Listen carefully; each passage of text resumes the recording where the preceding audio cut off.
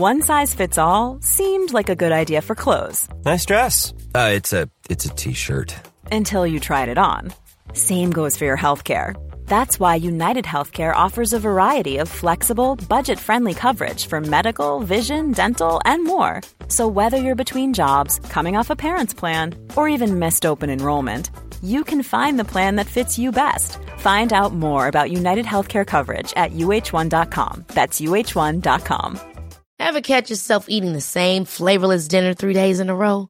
Dreaming of something better? Well, HelloFresh is your guilt-free dream come true, baby. It's me, Keke Palmer. Let's wake up those taste buds with hot, juicy pecan-crusted chicken or garlic butter shrimp scampi. Hello Fresh. Stop dreaming of all the delicious possibilities and dig in at HelloFresh.com. Let's get this dinner party started.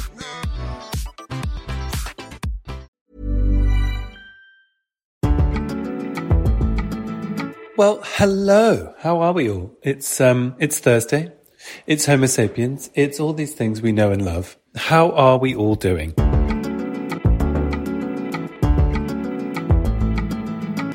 Things are good this end. As you may have noticed, my husband has made a couple of appearances in this here podcast over the past couple of weeks. Well, he is currently on a jet plane to England because he's gone back. He's gone home. You just got me. I'm flying solo. Well, I say that. I'm not flying solo at all because we've got Elizabeth Day on the podcast. Elizabeth Day is the host of international podcast smash hit How to Fail. And I started listening to How to Fail right when it came out because I just think it's a really smart idea. People talking about their failures, if you've never listened to it, it's people being really honest. And what I love about it specifically, and I think the reason I connected to it, and I think I say this to her herself, is that I think it's very true to the LGBT experience. I'm just lighting a candle. In that I think we can feel quite isolated in the queer experience and we feel like we're failing. We feel like we're getting being queer wrong. And I know that I felt like that, and I know that all the way back at the beginning of this podcast, me and Will used to talk about that, and then me and Alan covered similar stuff, and a lot of you, when you write in, talk about it. So having Elizabeth's podcast was so nice to hear people being candid about their own failures and finding common ground in failure, really. So she's now written a book all about friendship called Friendaholic, and it's really, really good, and it's sort of charting. Hi! That's my mother home because my mother has come to stay. She's cooking tonight. We did a lovely barbecue the other day. Mum made big hearty salads and she made this vegetarian deep pan pizza, which is tomatoes, olives, artichokes, all with cheese on top. And it's like a sort of deep pan vegetarian pizza. It's lovely. Anyway, she's cooking tonight. Don't know what we're going to have. But I'm very lucky to have her cooking for me. Anyway, Friendaholic, Confessions of a Friendship Addict is the book. And it's sort of addressing the fact that there is tons of language for romantic love and none for how to navigate friendships. It's a really good read. I loved it. So that's all, very exciting. Have you caught up with last week's episode with the wonderful Woody Kirk? You must. Woody's lovely. And you all wrote in nice messages about it, which was lovely. If you want to get in touch, email us at hello@homosapienspodcast or at homosapiens on Instagram. Agony uncles, keep them coming, people. And before my chat with Elizabeth, let's hear from you. You've been getting in touch loads and it's really nice. I've just got to start by doing an apology, a correction, because somebody wrote in, and I'm really sorry I don't have the message on the screen now, so I can't remember who it was, but thank you for who wrote it in, to alert me to the fact that we replayed the Hannah Gadsby episode the other day, but since then, Hannah has changed their pronouns to they, them. So I was misgendering them by using their old pronouns, and that was incorrect for me, and I should not have. So just wanted to say sorry to Hannah, to anyone I may have offended. We've got an email from Darren about wombats. That's a change of tone, isn't it? Hello, Chris. Big fan of the podcast here. Darren, hi. I'm from Bristol, but I'm also currently working down under in gorgeous Tasmania, editing a wildlife film, and I can therefore wholeheartedly confirm that it's the wombat that produces square poos. In fact, I see many a wombat and its square deposits on my lunchtime walks along the wild east coast. This is so fantastic. Thank you so much for writing in, Darren. Fun fact, wombats also like to poop on high rocks to spread their scented info across the landscape, a bit like Facebook, but smellier. That's amazing. Darren, that is wonderful. Thank you so much for writing in and clearing that up. We've also got an email about queer friendships from Stephen. You asked for feedback about how friendships have evolved, and I thought it'd be useful to explain my experience as an older gay man. If you were born in the 1960s, you came of age when HIV/AIDS was hitting the headlines and homophobia was rampant. The older generation that we might have looked to were either highly closeted or wiped out by HIV. Consequently, we have had to work it out for ourselves, including how to grow old. Friendships have played an important part in doing this. When you are young, you make friends easily. Then, if you pair off, your circle becomes slightly smaller as you tend to mix with other couples. You make some new couple friends, but naturally your career develops and you focus on other things. You expect your friends to be there, and I suppose you just assume that as you get older, you will see more of them as you go towards retirement. My experience, however, is that you lose more friends than you expect. Older straight people can offer support and guidance to the next generation, whether this is children or grandchildren. Clearly, gay people can do this too, and intergenerational friendships can be very valuable. Well, what I will say, Stephen, is I love my intergenerational friendships. So I really hear you there. Older people can gain a lot from younger people. Not just explaining to them how things operate, but their enthusiasm, optimism, and lack of fear can be very refreshing. People often say that you worry less as you age because you have seen everything. My experience is that you become less certain of things. Interesting you say that, Stephen, because I feel like that as well. I feel like naivety is a wonderful thing. Well, I mean, I've become more certain of other things. I can spot an arsehole a mile off. I don't mean it like that. How dare you? I can spot someone who's rude a mile off. That's what I'm trying to say. My conclusions are that the LGBT plus community is not very good these days at providing spaces for friendship to develop, and in particular, intergenerational friendships. Unless we start to talk about it, we will not make any progress, Stephen. Stephen, thank you so much for this. It's really lovely that you've brought this up, and I want to know what you all think. What's getting in the way here? Unless we start to talk about it, says Stephen, have you had an intergenerational friendship that's been great? Have you had one that's been bad? I mean, why not? Let's get the full spectrum. What do you think? Do we need more spaces? Do you know of a space where queer friendships are blossoming, you know? And I'm not just talking about Grindr, people.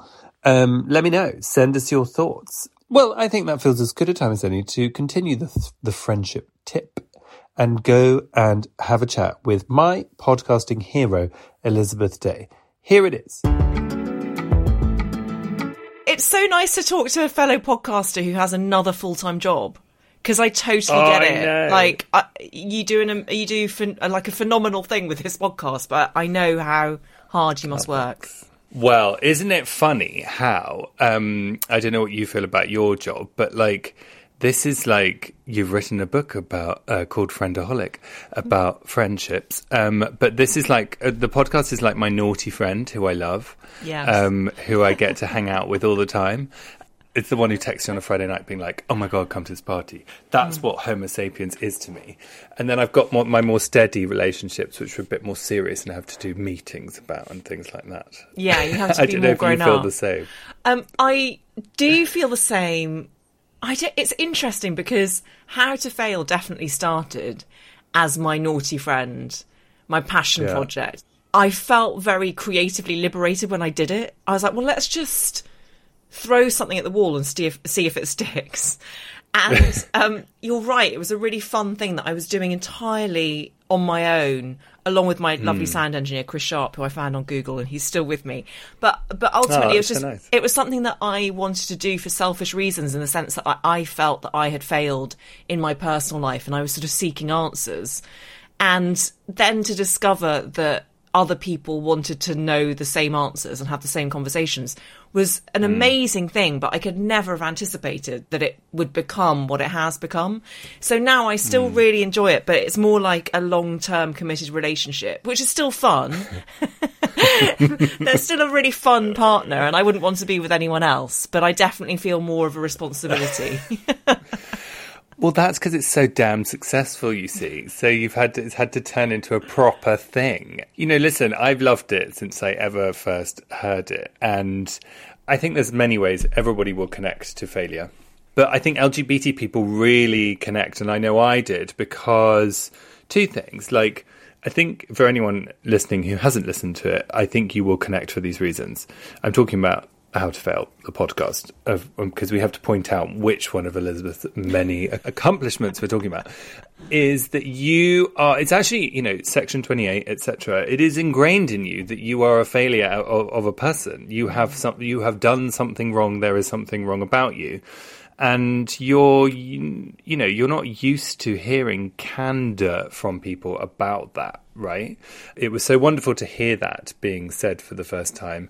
And also shame, you know, like failure and shame come hand in hand, right? And it's something that, like, when someone explained shame to me, and it wasn't Brené Brown, actually, it was someone prior to her, but, you know, it was such a, like, light bulb moment of finding, like, the shape of something within you and going, I'm not doing that anymore, you know? Yeah.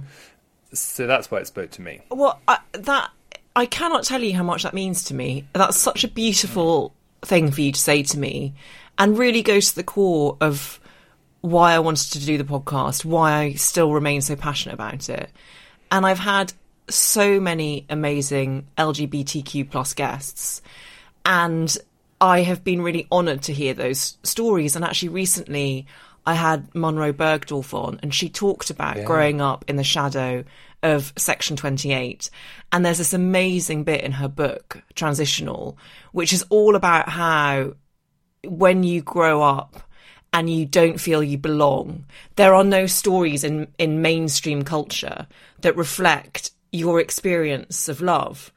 The vast majority of pop songs or romance novels all celebrate heteronormative love, and you can't see yourself reflected. Not only can you not see yourself reflected, but as you say, you can't speak your own truth because it's illegal and shameful. And then another guest who I always think of in this context is Andrew Scott, amazing actor, hot priest, etc. And one of his failures was his failure to be heteronormative. Those were his words. And the reason he said that was not because he felt it was his failure. He felt that he was failing his family, that they would have a certain expectation of how they wanted their son's life to be. And we got into a really interesting conversation about the language that has become so endemic in a lot of media, the language of quote unquote openly gay. And he said, you know, no one would say I was openly Irish. Even saying openly implies that there's something that you need to be closed about, implies that there needs to be shame that you carry. And so we had this fascinating conversation about the language. And again, that idea of quote unquote coming out of the closet, that again just gives the impression that there's something that you need to step out from in order to be acceptable. And so it's a very important part for me to bring stories like that to light and to have those kind of conversations. So thank you for saying that. Not at all. And actually, you know, like, I think I'm stalling because sweeping generalizations are incoming. But, like, I think that when you've been through stuff, it forces you to explore theories and themes in order to make sense of them, and that can be shame and it can be failure. And if you haven't been through stuff, like, you aren't able to name things. And I actually think that's why failure and things are so wonderful, because you earn some tools. And what I also think is really interesting, what you're saying about Monroe, is, like, I'm a massive fan of Monroe's, have been for ages, and she has been wonderful to me and all the rest of it. I think she crystallizes so many things that were asleep in me as a kid, but she just did more about it, to be quite honest, you know, like, and, you know, I grew up with lots of examples of love that were like, okay, fine, they weren't straightforward and they weren't everywhere, but, you know, there were gay storylines in soap operas and things, and, you know, and all of that. But to imagine what it was like for Monroe is, but then to see the way that she's living her life now is so amazing, and you get this weird feeling. And I imagine, I imagine you have it you answer the question, but you have it in a sort of generation of women way that you kind of, me and Mum are probably 10, 15 years apart in age, but you kind of do this like handoff between each other of like, you are taking this further than I could have at your age, Yeah. And there are things that you're breaking down. She's actually breaking them down. It's not even, it's a group effort, but that's one of the things that I love. I wonder do you feel like that with intergenerational stuff with women? I definitely do. How old are you, Chris? 40 in the shade. Okay, well, you look amazing. So it's just, I want to know who I'm speaking. So I'm 44. Bless so you. You've just entered the best decade, in my opinion. Oh. I absolutely feel that. And that's also something that came as a surprise to me, because I have an enormous amount of listeners who are women in their 20s. And not only do I feel I learn an enormous amount from my younger sisters, and the most obvious example of that for me was the Me Too movement in 2017. And I witnessed that movement, and I happened to be in LA at the time when it all first blew up. And I was looking at people taking to Twitter saying I was sexually harassed in this way, and I was reading their experiences thinking how horrendous. And then thinking, oh, aren't I lucky that I've never had that happen to me? And then the more the younger women tweeted about what had happened to them and that they were categorising as sexual assault, the more I realised that it had happened to me multiple times. It's just that I hadn't had the language or the bravery to label it or to call it out at the time.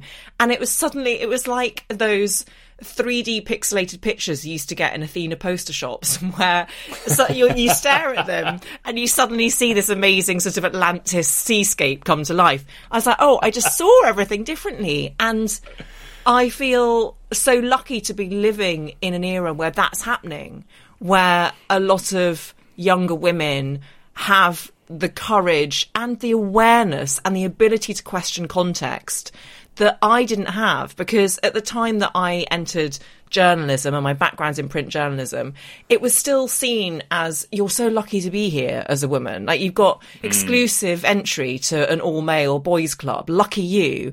And so you just thought, well, that's just a bit of harmless flirting that guy's doing on the subs desk, and I've just got to put up with it because that's the price of gratitude that I have to pay for being here.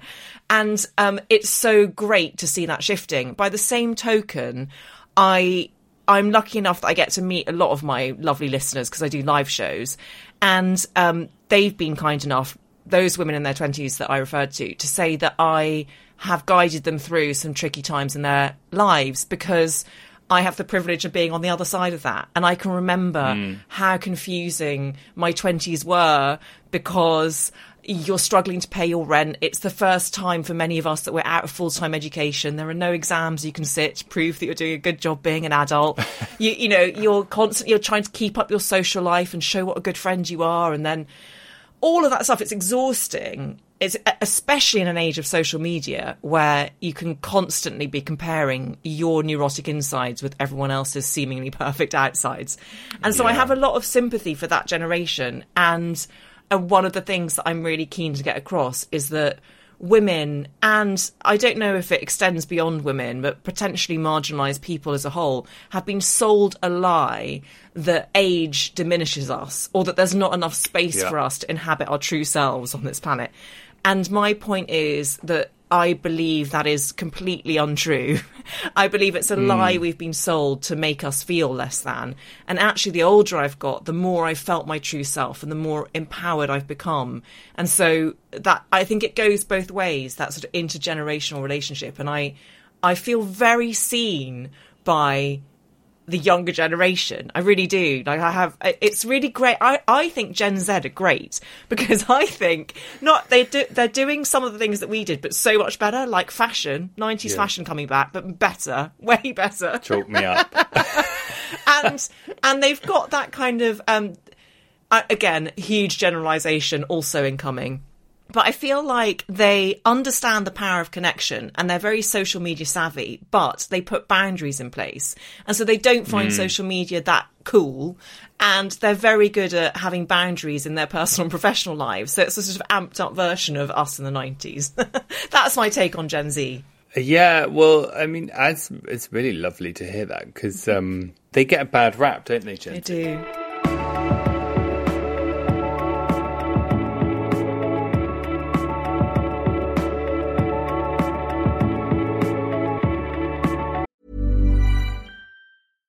One size fits all seemed like a good idea for clothes. Nice dress. It's a t-shirt.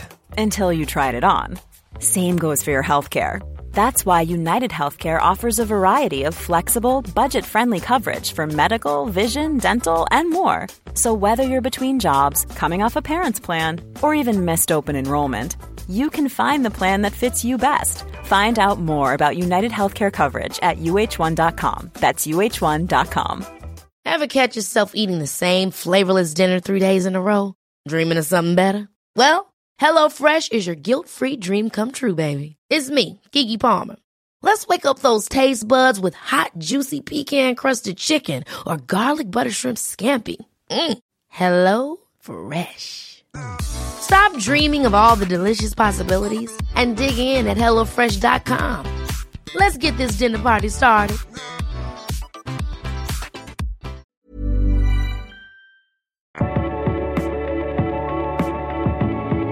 One of the things I loved about, you just made me think of this a second ago, is when you started How to Fail, it felt like a sort of battle cry of someone cornered, you know? I love that. And can I have that as an official blurb? Knock yourself out, absolutely. The battle cry of the cornered. But I think that's great because that's where the good stuff comes from. You know, you were in a position, a point, I don't want to put words in your mouth, but like it seems like you're at a point in your life where things were just not connecting. And I think as well, like, I wonder if there's anything in it for you about something I feel I've learned about, which is entitlement. And I have felt like unwittingly, you know, like seeing the Magic Eye poster come to life kind of thing. Like, I definitely think I sort of told myself a story that things would drop in my lap. You know, I would be this and I would be that. And it really fucking confused me when certain things didn't work out that way. But it forced me to actually stop and think about what it is I wanted to do and be. Yes. And I wonder if that resonates with you. 100%. I think for me, there's two things I want to say. One is that if you're lucky enough to have an aspirational education, generally your teachers will encourage you to be ambitious. And sometimes there's a vanishingly little gap between being ambitious and being entitled and just assuming that things, as you say, will fall into your lap. And I remember being told by a teacher to write an essay age 15 about the rest of my life, basically, like map out where you're going to be in the next 20 years and with detail. And I had a very, very clear plan that I was going to be married, I think, at a ridiculously young age, like 26. And I'd have 2 kids and I was going to be a political correspondent on a major broadsheet and all of this. Like I had a very clear idea of where I was going to be, which to my mind was ambitious. But looking back, you're right that there's an assumption there that also leads to entitlement. And I didn't become a political correspondent on a major broadsheet. I became a slightly different kind of journalist. And thank goodness, like, I'm really glad that my career has taken the curves and the loops that it has. But I think where it really impacted me was personally. I am of a certain generation and I was raised in the 80s and 90s. And I never really questioned the fact that I was going to get married in a very heteronormative, conventional way, and I was going to have children. It just didn't... There was no sex education at school that raised the idea that I might have fertility issues. All of the focus was very much on avoiding teenage pregnancy. And that became a genuine fear of mine and my classmates. Like, I went on the pill for 14 years from the age of 19. Like, you know, I was just like, I absolutely have to focus on my career because I've got to ensure that everything I wrote in that essay is going to come true. and so the point that you're referring to, which is when I started How to Fail, and I love the term you use about disconnect, because I was feeling disconnected. And the biggest disconnect of all was the disconnect I felt with my true self. And it was because I'd been socially conditioned to believe that these were the things that I wanted. And then there I was, age 39. I had got married and I'd got divorced, which wasn't in the essay that I'd written at age 15. I had tried and failed to have babies. I'd had unsuccessful IVF. I had at that stage the first of 3 miscarriages. And then I'd got into a new relationship with a younger man that had ended out of the blue for me 3 weeks before my 39th birthday. And I felt like such a failure. And looking back now and learning what I have about failure, I understand that the most potent part of that feeling for me was that I'd failed myself according to the metric that I'd set myself. So it was a plan that I'd set myself that I hadn't fully executed. And I therefore felt that the failure was mine. What I realise is that I had never fully questioned that plan. That plan had been formulated for me by centuries of conventional heteronormative society and a fair few 1980s rom-coms. And Working Girl. I don't know if you classify that as a rom-com. You probably would. Anyway, what would you say, Chris? This is the most important question. I think it's funny and I love it. So, yeah. I love it. Okay. I'd never taken the time, and possibly I'd never allowed myself the time, to question whether that's what I really wanted. And you're so right that when your life implodes, it can be so unbelievably scary. But on the other side of that fear is a sort of liberation, because you're presented with a blank canvas. And for the first time, I felt like, I need to invent something new, and I need to paint something new on that canvas, because what I've been doing so far has led to this feeling of disconnect and failure. And it's that phrase, isn't it? Necessity is the mother of all invention. In a way, it forced me to think differently and to feel differently. And I'm very grateful for all of that now.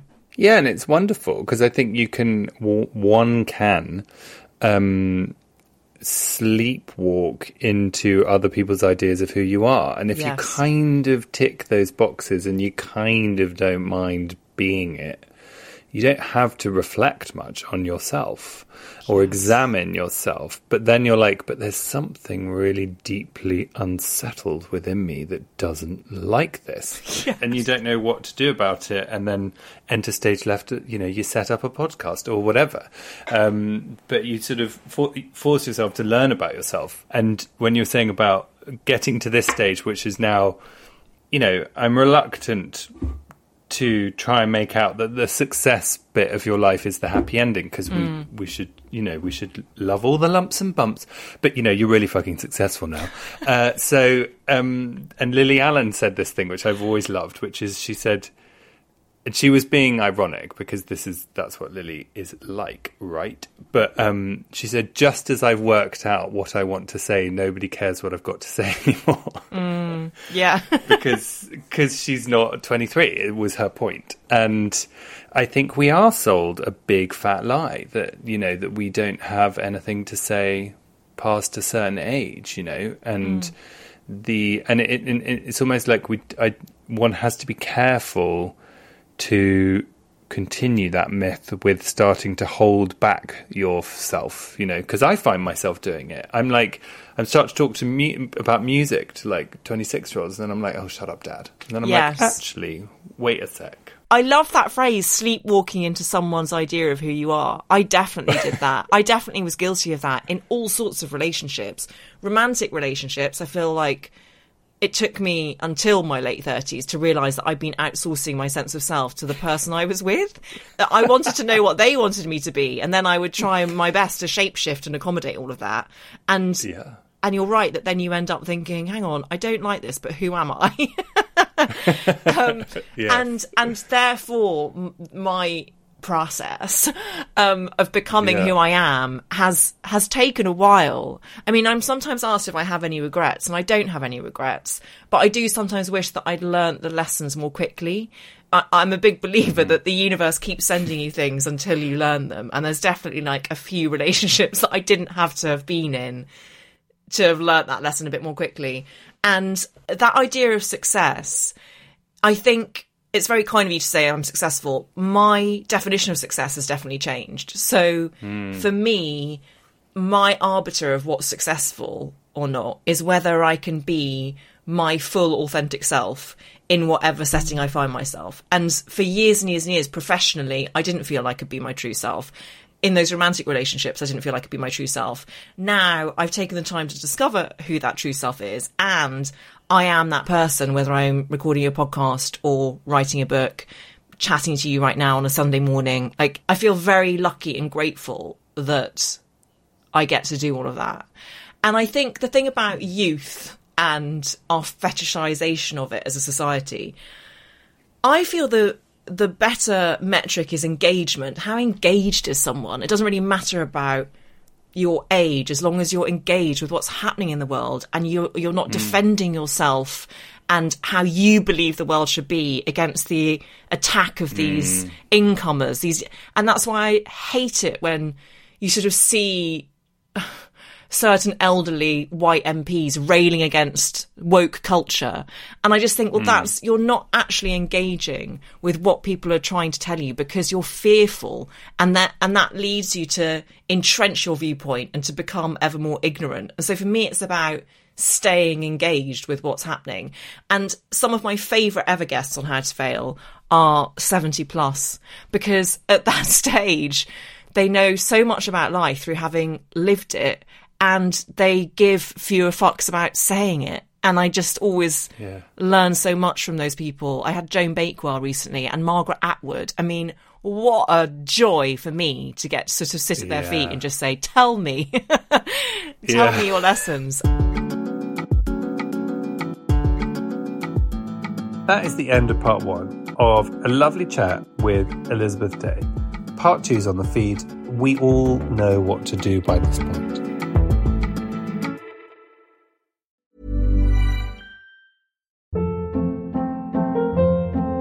Hold up. What was that? Boring. No flavor. That was as bad as those leftovers you ate all week. Keke Palmer here. And it's time to say hello to something fresh and guilt-free. Hello Fresh. Jazz up dinner with pecan-crusted chicken or garlic butter shrimp scampi. Now that's music to my mouth. Hello Fresh. Let's get this dinner party started. Discover all the delicious possibilities at HelloFresh.com.